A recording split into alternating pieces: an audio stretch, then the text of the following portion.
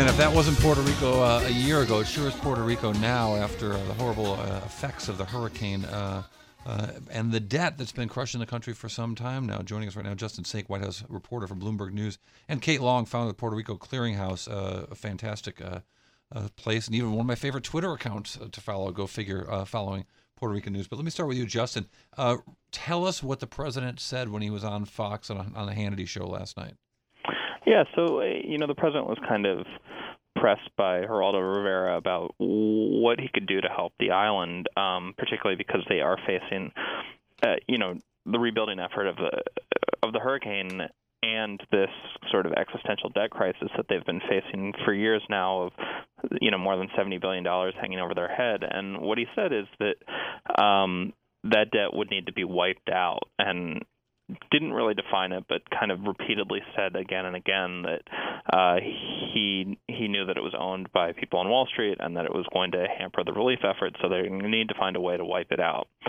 And so that obviously set off a kind of huge chain reaction as people were wondering if the president was looking for ways to either cancel that debt or was suggesting some sort of federal bailout of Puerto Rico. His OMB director, Mick Mulvaney, talked on a bunch of morning shows, and to Jen Epstein, a fellow White House correspondent here, and seemed to pull back from that, said, obviously the debt is an issue that is going to impede this process in some way, and that the federal government would look to work on it, but they weren't considering a bailout. They weren't considering, the federal government right, stepping in and working here. So to that. So, Kate Long, President Trump, Donald Trump, certainly knows a thing or two about trying to get debt wiped out and restructure debt. Is there any hope that this deal can be restructured yet again?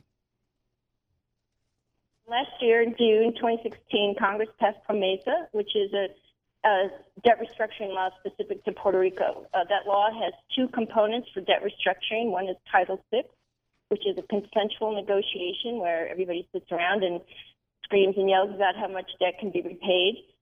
And the second part is Title III, which is court restructuring. Unfortunately, the Oversight Board skipped over Title VI, the consensual part, and is now deeply enmeshed in litigation with tons of bondholders. We have 5 bankruptcy cases happening, and then 25 adversarial complaints being litigated.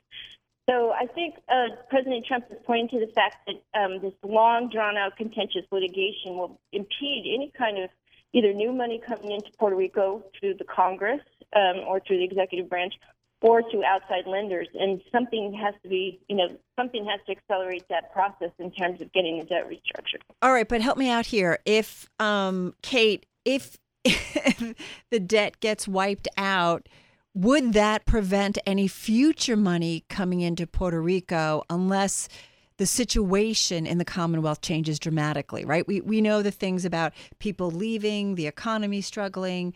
So, I mean, if for some reason this is, forgiven on some level, again, if you will, or reworked, would that prevent new money in the future from coming in?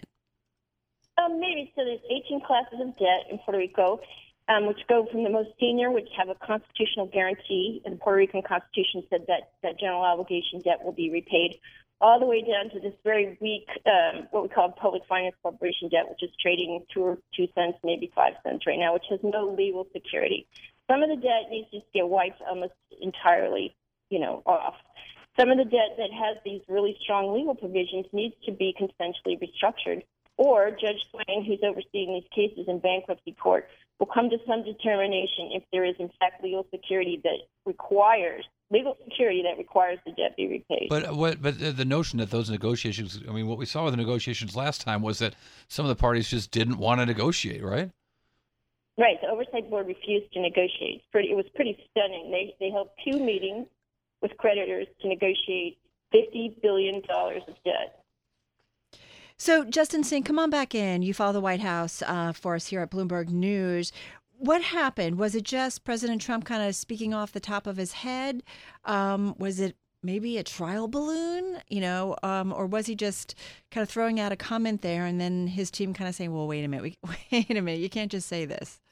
Yeah, having covered the president for 8 months now, he likes to speak kind of off the cuff, and he certainly likes to make people happy when he's talking. And so I think, as he was sort of working through this on Fox, that it might have been an example of that. From talking to people in and around the building today, I don't think that there's a suggestion that this was a deliberate trial balloon or something that had been very seriously discussed. We asked the president on Air Force One flying back from Puerto Rico yesterday if they were even talking about the supplemental request that's coming out today from the White House to go to Capitol Hill, and he said that wasn't a topic that came up. So I'm not sure how involved in the weeds the president really is on this, or how seriously those remarks should be taken. Kate, what do you think? I mean, is this something that just goes away? Something he said doesn't matter if we forget that it happened, or is there going to be? How's Puerto Rico going to? Is the debt, just 20 seconds? Is the debt in the way of Puerto Rico's repair? Absolutely.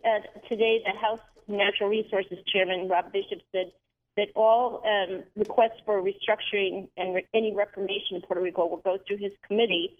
That his committee was the one that wrote the law last year. So essentially, he's signaling to the oversight board, you want new federal money, you need to come in with a plan how you're going to manage, especially the electric utility, which is the one that right now needs to be addressed in terms of new money and how to deal with bondholders. It does raise the prospect that maybe Puerto Rico, which just the electricity wasn't great down there as it was, maybe they could actually end up with a new more modern systems, and they could actually end up helping the country in some ways. Kind of a chance to start over again.